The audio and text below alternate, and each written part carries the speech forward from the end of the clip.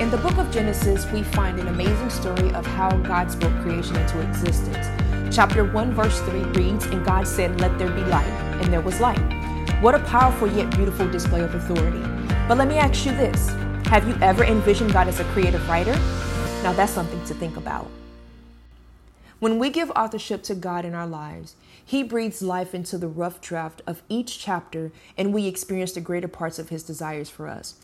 He develops our story in such a way that we not only experience the greater beauties of what He has in store for us, but we also experience the greater, more intimate parts of His heart and sovereignty.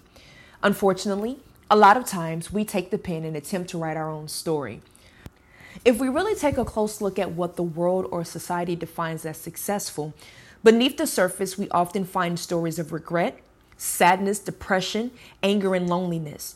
For example, there are many stories of well-known celebrities who entertained the world for years and brought so much joy to so many people, yet they struggled with depression and anxiety, and sadly, they ended up taking their own lives. In a society that's heavily focused on building a certain brand or an image, we end up working hard to create versions of ourselves that we often work even harder to maintain in efforts to keep the crowds intrigued. Unfortunately, this gradually drains the life and purpose from the heart of those who may have had a desire for something greater. In his book, The Bush Always Burns, which is a book that I highly recommend that you read, author Heath Adamson has a chapter entitled, "It Matters What You Call Yourself."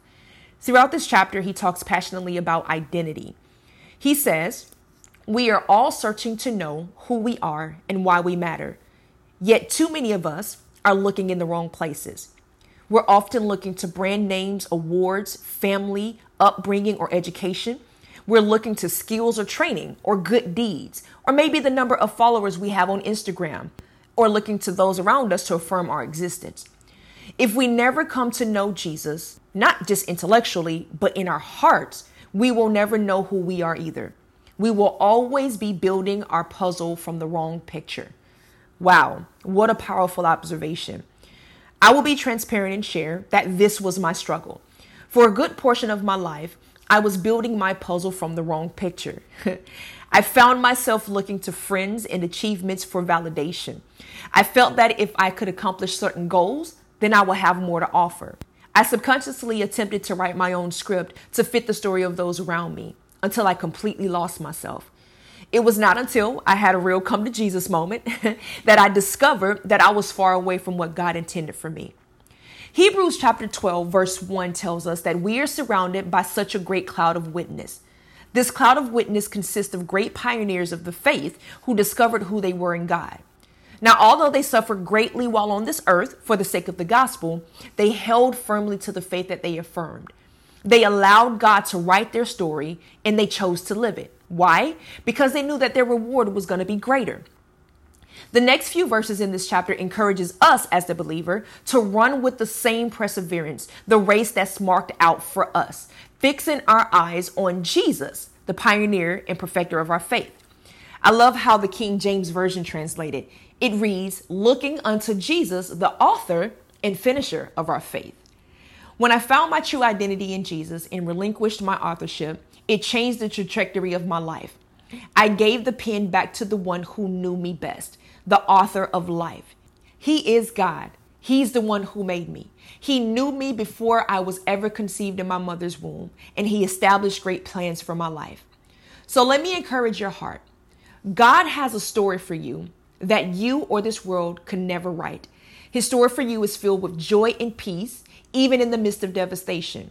His story for you is of love and hope that casts out all hate and unbelief. His story for you is filled with great purpose that ends in abundant life. So look to Jesus. He is the author and finisher of your faith. He endured the cross, despising the shame because of the joy, which is our salvation and freedom, that was set before Him. And now He sits at the right hand of the throne of God, interceding on our behalf. God loves you, and He has great plans for your life. So now my question to you, will you let Him finish your story? Thanks for tuning in for this moment of hope, love, and truth. I pray that it blessed you as much as it blessed me, if not more. For more messages of hope, love, and truth, you can find us at flourishingrace.com. You can also connect with us on Instagram and Facebook. Just search the username at Flourish in Grace.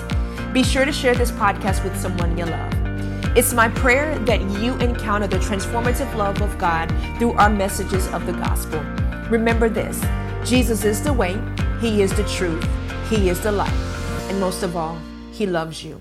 Be blessed.